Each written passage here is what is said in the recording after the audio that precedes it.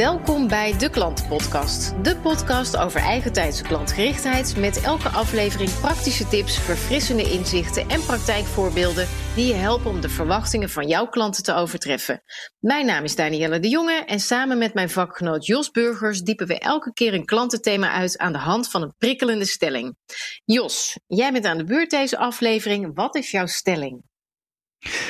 Danielle, mijn stelling is online klanten overtuigen is zo eenvoudig nog niet. Nog niet. Aha, nou en dat nu wij ongeveer, wat is het, sinds half maart 2 maanden ongeveer thuiswerken met ongeveer heel Nederland.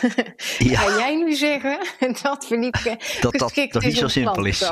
Oké, en waarom? Ik ben het er overigens niet helemaal mee eens. Voor een klein deel wel, maar niet helemaal. Maar vertel eerst waarom jij het niet zo makkelijk vindt of niet zo simpel. Misschien is het goed om even nog om misverstanden te voorkomen. Om even uit te leggen dat ik bedoel dus niet dat het moeilijk is om online klanten te overtuigen. Want je hebt natuurlijk ook gewoon online klanten. Maar ik bedoel dus echt letterlijk om online klanten te overtuigen. Dus vanaf een afstand mensen te overtuigen. Natuurlijk heb je ook gewoon klanten die online shoppen. En die moet je ook overtuigen via je website en zo. Maar dat is even een ander onderwerp, zal ik maar zeggen. Dus het gaat nu echt om relatiebeheer op afstand. Waar je normaal elkaar zou zien misschien. Waar je normaal gesproken misschien de klanten bezoekt. Of je hebt pitches. Of je hebt meetings met teams of zo. En die je dan bezoekt en overtuigt. En ja, nu moet dat allemaal op afstand. Ook nog eens een keertje. Omdat je die kantoren vaak niet kunt bezoeken. En die klanten thuis werken. Ja.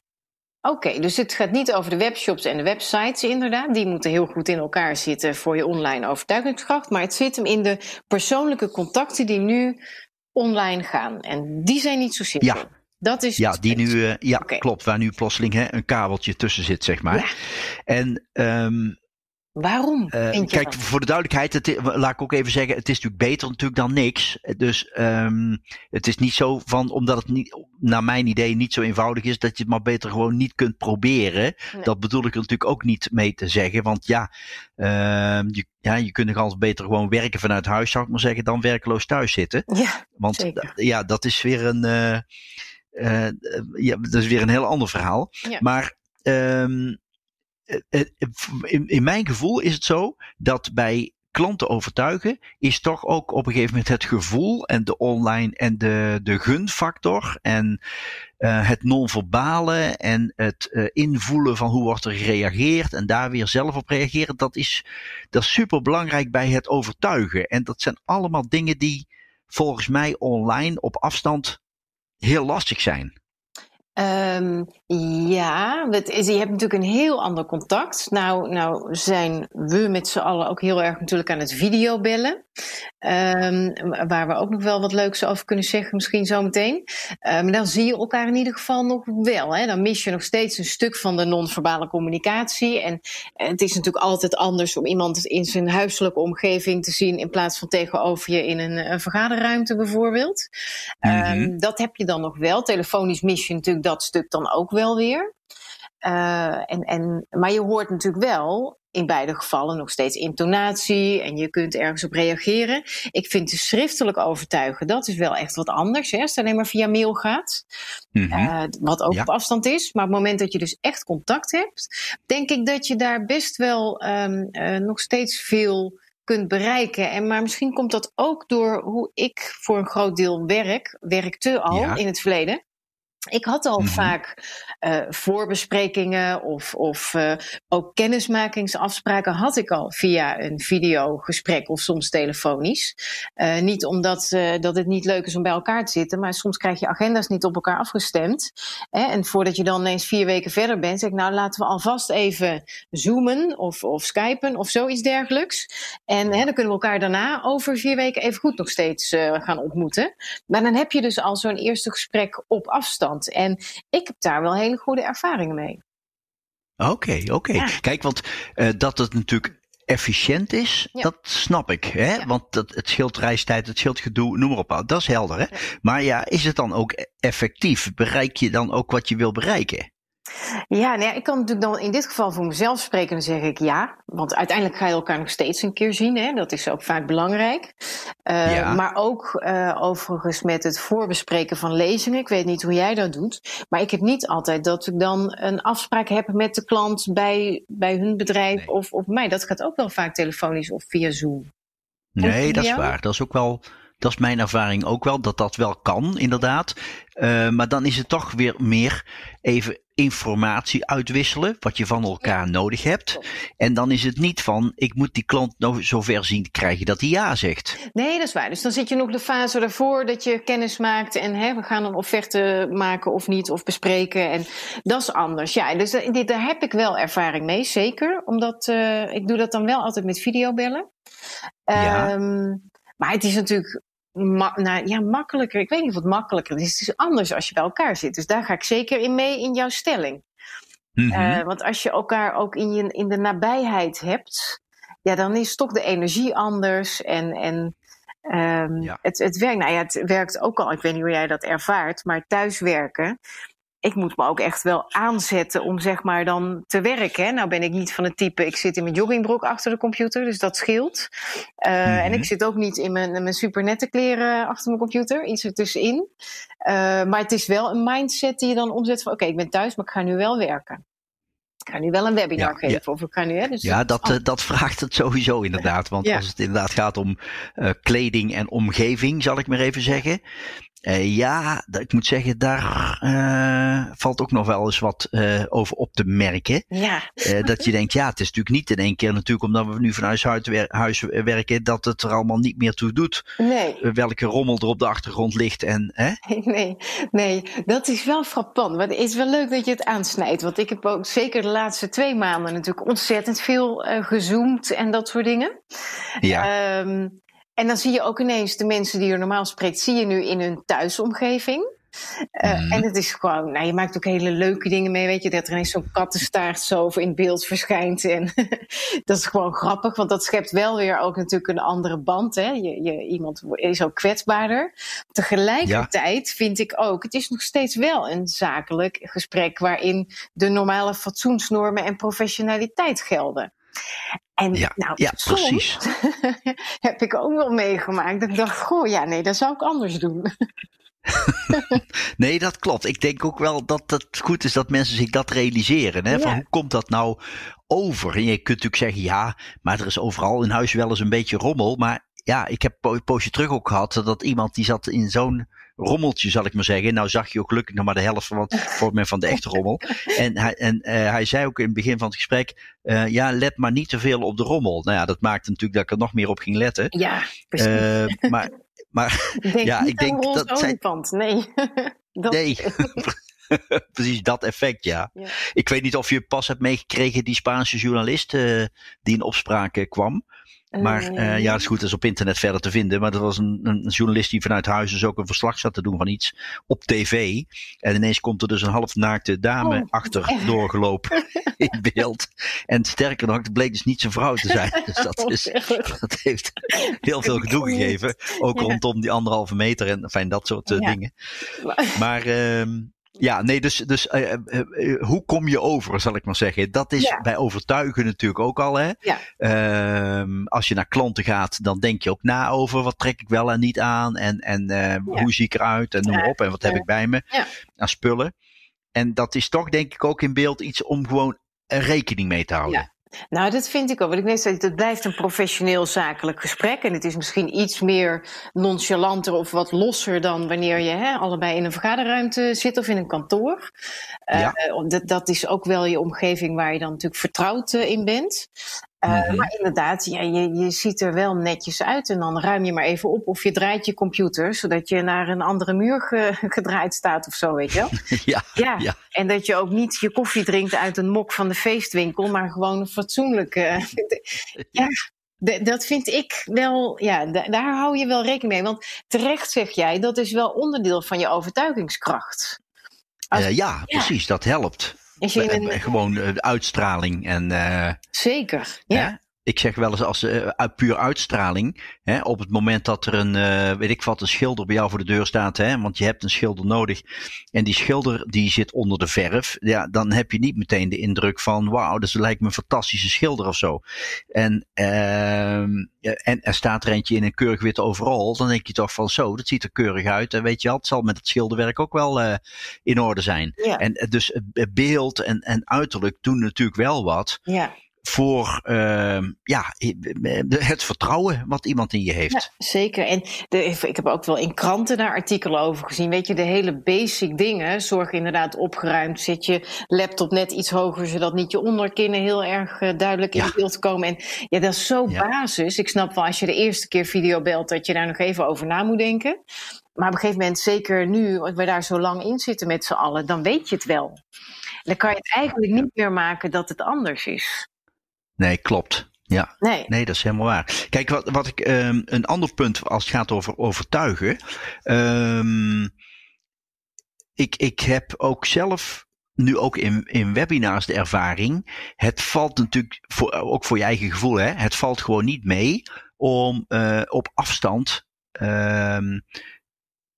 Hoe moet ik zeggen, het gevoel van contact is totaal anders. Ja. En een van de dingen die ik daarbij, dus de aandacht vasthouden van iemand, als je normaal gesproken tegenover iemand zit, uurtje, 1,5 uur, en je hebt een goed gesprek, ja, dan is dat over het algemeen niet zo ingewikkeld. Mm-hmm. Maar met een scherm twee schermen ertussen, is dat toch een stuk lastiger. En een van de dingen die ik zelf heb ontdekt, ervaren is wat vrij goed werkt om die aandacht erbij te houden, is zelf vragen stellen en daar dan het antwoord op geven. Hoe bedoel je? Kun je een voorbeeld noemen? Nou, dus in plaats van alleen maar iets beschrijven of kennis uitwisselen of wat dan ook. Dus ik geef een voorbeeld. Hè. Je zou als je een klant aan de telefoon hebt en je hebt het over thuiswerksituaties die beter kunnen, waar jij inrichting voor hebt, waar jij spullen voor verkoopt, noem maar even iets. Hè. Mm-hmm. Dan kun je natuurlijk stellen, nou, dat heeft als voordeel voor uw medewerkers dit en dat en dat en dat. En je kunt ook zeggen, ja, we kunnen ons natuurlijk afvragen, ja, schieten we daar überhaupt niets mee op? Want het kost allemaal geld. En ja, wat is daar precies het nut daarvan? Ja, dan denkt die ander, ja, dat is een goede vraag. Denkt hij, oh ja, dat is een goede vraag. En dan is dus de aandacht van die ander meer bij jou, omdat die dan benieuwd is naar het antwoord. Dus wat ik zelf ook wel eens probeer dus in die webinars, is de vraag zelf stellen. Terwijl het eigenlijk onzinnig is natuurlijk, want ik ga het gewoon het antwoord geven. Maar dat geeft wel, dat maakt wel dat je die aandacht beter pakt. Ja. Ja, precies. Omdat je toch op een andere... En is dat dan telefonisch of is dat... Nee, de webinar zeg je. Dus ook gewoon wel met... Ja, je ziet je publiek natuurlijk niet. Nee, precies. Je ziet het publiek natuurlijk niet. Hè? En je bent dus toch tegen een camera aan het praten. Maar ook al zie je je publiek, dan nog denk ik om die aandacht... Kijk, als mensen achter een schermpje zitten, dan zijn ze eerder even... Ze gaan eens naar de aantekeningen. Ze gaan eens even iets anders pakken. En of ze zijn even afgeleid door iemand die langskomt of wat dan ook. En het is wel een manier om die aandacht beter pakken. Ja. Of het nou telefonisch is of in de videocall. Ja. Ik heb wel gemerkt, ik heb nu ook een aantal webinars gegeven, dat je inderdaad ook wel de vraag stelt uit jezelf. Hè? Van nou, denk er eens over na hoe je dat zou doen. En dan ga ik weer door dus in één. Dus je probeert wel die interactie. Nou, interactie is niet, maar het contact te maken, ook al is het er niet echt. Want je ziet natuurlijk lang niet altijd iedereen. En wat ik wel fijner vind met webinars, of ook fijn vind, is als het meer een online presentatie is. Dus in een webinar studiootje.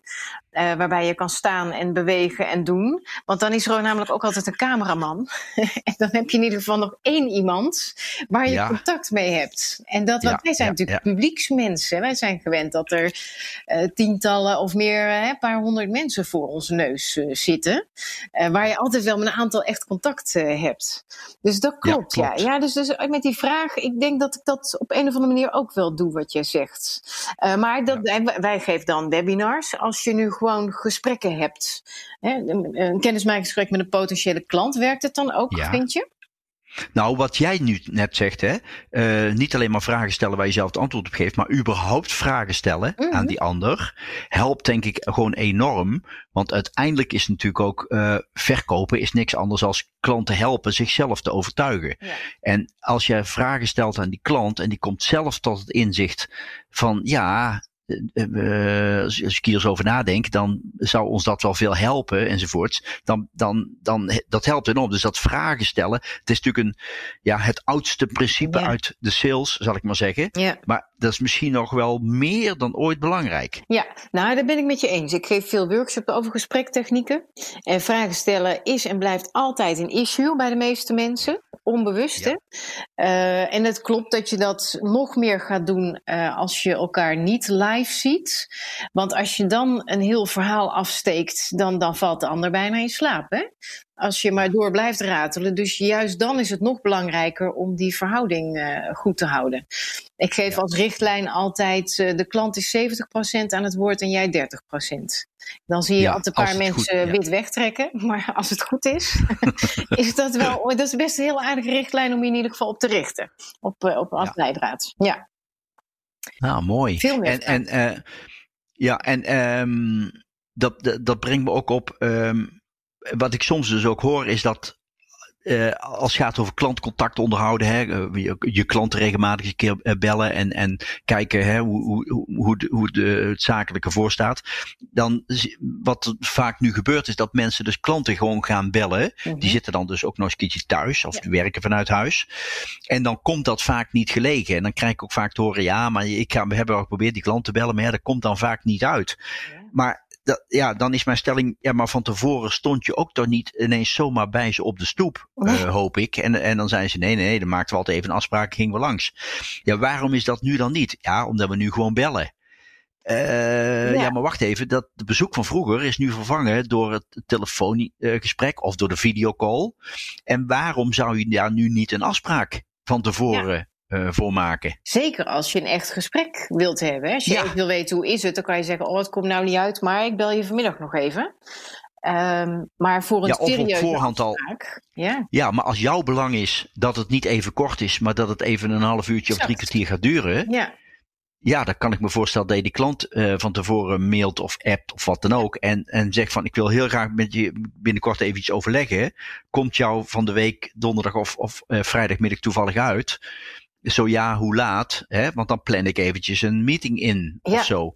En dat lijken we dan niet vergeten of zo, zeg je? Dat nu veel. Ja, in één keer is het dan zo van, we bellen gewoon of. En het komt dan niet uit. Nee, want de mensen zitten thuis. Nee, maar het komt niet omdat ze thuis zitten, maar omdat je zomaar binnenvalt. Ja, precies. Ja, dat is grappig dus. Of misschien is het projectie van jezelf. Als je denkt, ik heb het minder druk en ik heb tijd om te bellen. Dus heeft de ander dat ook wel. Zoiets, hè? Dat zou ook nog kunnen. Ja, nee, maar dan zit je weer met je professionaliteit die je normaal gesproken al had. Maar die moet wel door blijven gaan. Ook natuurlijk, ook al werkt het allemaal wat digitaler op dit moment. Dat is niet anders. Klopt. Ja. En daarbij is ook mijn ervaring, als je dan telefonisch of met video een afspraak maakt, dat is heel grappig, maar dan zijn mensen vaak heel erg op tijd. Ja, je kunt in ieder geval niet in de file staan. Dat is alvast een voordeel. Nee, want als je zegt 4 uur, dan gaat ook. Ik had vandaag nog even met 5 mensen een video-overleg. En dan, werd gewoon gezegd 1 uur. En echt inderdaad, 1 uur. Iedereen ongeveer binnen een minuut, 2 minuten. Komt iedereen binnen. En die denkt, hoe is het mogelijk? Dus dat gaat wel. Dat heeft dus ook wel weer voordelen. Dat ineens iedereen heel erg rekening houdt met elkaar qua tijd. Met dit soort afstandscontacten. En je hebt natuurlijk een heleboel andere dingen niet. Je was niet net nog onderweg van je collega terug naar kantoor. Of je stond niet in de file. Dus het gaat misschien ook wel makkelijker om dat na te komen dan. Ja. En dus ik hoor je een paar dingen zeggen. Hè, van het is lastiger omdat je elkaar niet of minder ziet dan normaal. Hè. Je voelt niet elkaars energie ook in een gesprek. En het zit hem dus ook in niet te veel gaan vertellen. En dus die overtuigingskracht mondeling. Maar goed, we zitten er wel mee. En ik denk ook wel dat het voor een deel gaat blijven. Hè? Als we straks weer allemaal gewonere dingen mogen doen, dan denk ik dat videocalls en al dat soort dingen blijven wel. Wat meer dan dat het was. Wat ik een groot voordeel vind. Ja, dat denk ik ook, Danielle. Ja, en sterker nog, ik denk ook dat jij jezelf misschien wel als accountmanager of sales manager dat niet zo leuk vindt of liever gewoon weer langs gaat. Ja. Hè? Zeker als het lekker weer wordt buiten, dan gaat iedereen er weer graag op uit. Maar het zou best zo kunnen zijn dat die klanten dan denken, ja, maar wacht eens eventjes. We zijn nou net een beetje aan gewend geraakt om het op afstand te doen. Ik vind het ook eigenlijk gewoon heel prima, want het bespaart me een hoop tijd. Ja. Dat zou ook zomaar eens kunnen. Ja, dus is het wel zaak om te werken aan die overtuigingskracht. En je professionaliteit behouden. Ja, en daar beter in te worden en je af te vragen, hoe doe ik dat? Hoe pak ik dat aan? Heb je ook, want je hebt ook veel mensen gevideocalled de laatste tijd waarschijnlijk. Een keer iemand meegemaakt waarvan je dacht van, nou, dat is echt perfect geregeld. Misschien wel de setting waar die in zat of zoiets dergelijks. Nou, wat ik wel een paar keer meemaakte, dat vond ik wel heel goed. Dan kreeg ik bijvoorbeeld niet al te lang van tevoren, voordat de afspraak was gemaakt, kreeg ik bijvoorbeeld gewoon een lijstje met punten, zomaar een hele kleine agenda. Oh ja.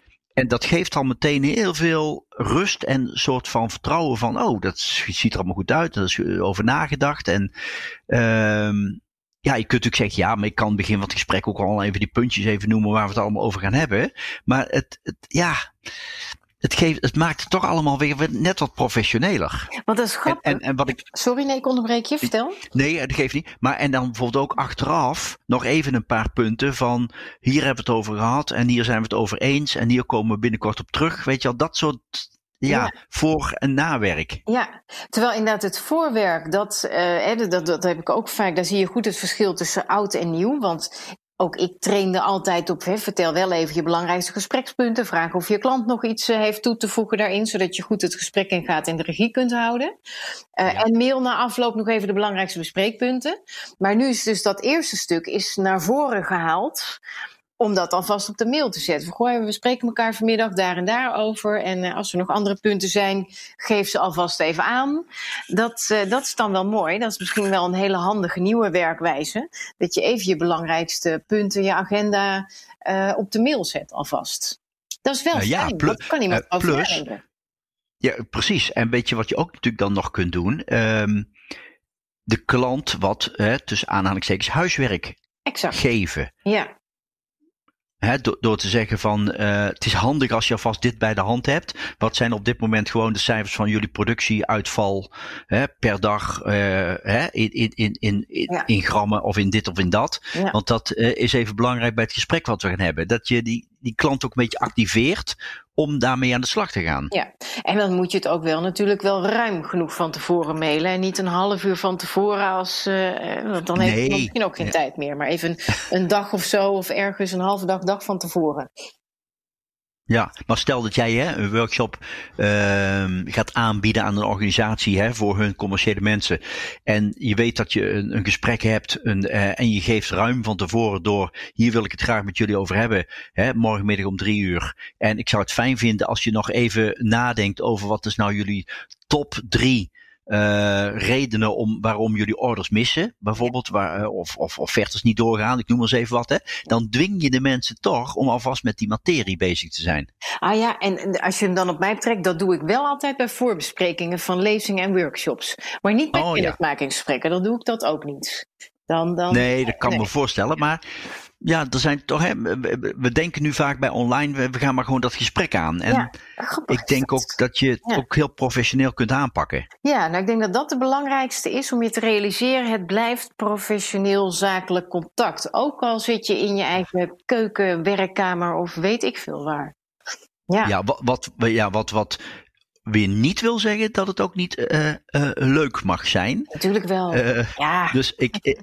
Dus ik zeg ook wel eens van, als je nou inderdaad een keer met een, weet ik wat, een team van een ander bedrijf een overleg hebt, een keer op een ochtend of zoiets, omdat het over een belangrijke beslissing gaat die genomen moet worden en je hoopt dat die in jouw voordeel uitpakt.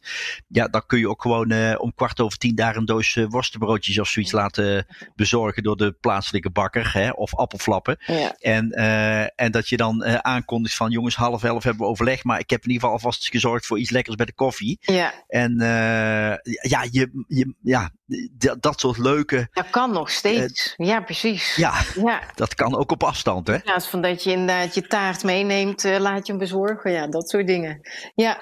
Ja, want dan maak je het ook weer en leuk en onderscheidend of opvallend, of hoe je het noemen wilt. Dat blijft ook weer hangen. Dus er is eigenlijk een heleboel creativiteit te bedenken in die zin. Ja. Maar als je dan kijkt, dus even jouw stelling was: het is nog niet zo simpel, hè? Het digitale. Om op afstand klanten te overtuigen. Dan zit hem dus het er in ieder geval in. Realiseer je dat het professioneel moet zijn en echt. Gedraag je daar ook naar, net alsof je elkaar wel in het echt ziet. Precies, dus ook omgeving en beeld en zo. Ja, precies. Nog belangrijker dan anders is het stellen van vragen. Dus niet alleen maar zenden en iemand langzaam in slaap zien sukkelen, maar veel meer het gesprek hebben. Ja, en ook al zijn het vragen die je aan jezelf stelt en daar weer het antwoord op geeft. Hè? Dat is ook een techniek, maar dat is ook een vraagsteltechniek. Ja. En ook kleine dingetjes als geef huiswerk op, sturen een agenda van tevoren, doe wat actiepunten, een mooi verslagje kort achteraf. Ja. Dat hè. En de appeltaart. En de appeltaart, ja, precies. Zoiets. Ja, klanten zijn net mensen, dus die blijven gek op verrassingen en lekkere dingen. Ja, maar het is wel echt heel origineel natuurlijk als je zoiets doet. Ja, leuk. Ja. Nou, dat zijn mooie conclusies. Dus het is niet zo simpel als in het echt, maar met een beetje moeite maak je het jezelf toch makkelijker. Zeker, het is te verbeteren, ja. Exact. Nou, laten we daarvoor gaan met z'n allen. Goed idee. Oké, dan was dit de klantenpodcast over op afstand overtuigen van klanten. Vond je het interessant? Check dan ook onze andere podcasts op bnr.nl/podcast. Wil je reageren of heb je een thema wat je graag terug hoort in een andere aflevering? Laat het ons weten via luister@deklantenpodcast.nl of social media.